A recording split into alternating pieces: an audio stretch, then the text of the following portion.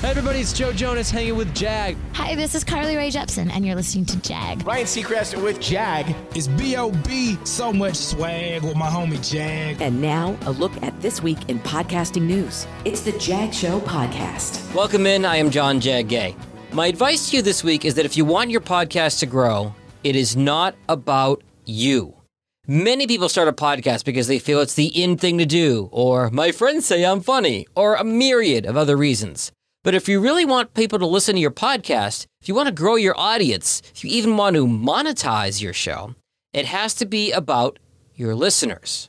What is a listener getting out of your show? Are they informed, entertained, educated, or do they get an escape? Have you been able to connect with them on an emotional level? People aren't going to listen to your podcast just because they liked you and you asked them to. Too much other content exists to compete for their attention. You've got to stand out from that crowd. Incidentally, that's a lesson that baby radio DJs have to learn. When we first crack the mic, the world is our oyster. But to succeed as an entertainer, you have to make the content about the listener, not yourself. By the way, memo to college senior Jag. No pop radio listeners in Syracuse, New York care about the fact the Patriots just won their first Super Bowl. So you get the idea. Other podcasting news this week, Seth Rogen is developing a podcast for SiriusXM and Stitcher, and Spotify is going to be the exclusive home for Michigan native Dax Shepard's Armchair Expert podcast. They'll still be free, but only available on Spotify as of June 1st. Speaking of Spotify, they're soon going to roll out high-fidelity audio for music and podcasts, and also transcription for podcasts.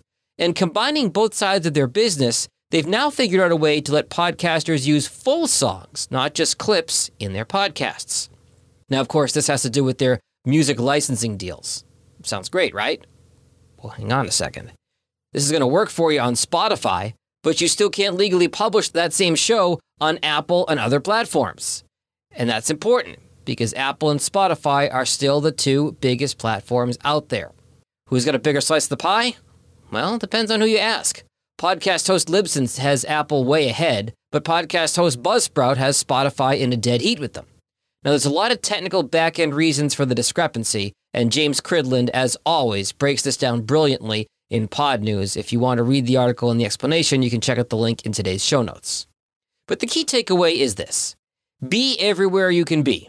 At the very least, make sure your podcast is on Apple, Spotify, and Google.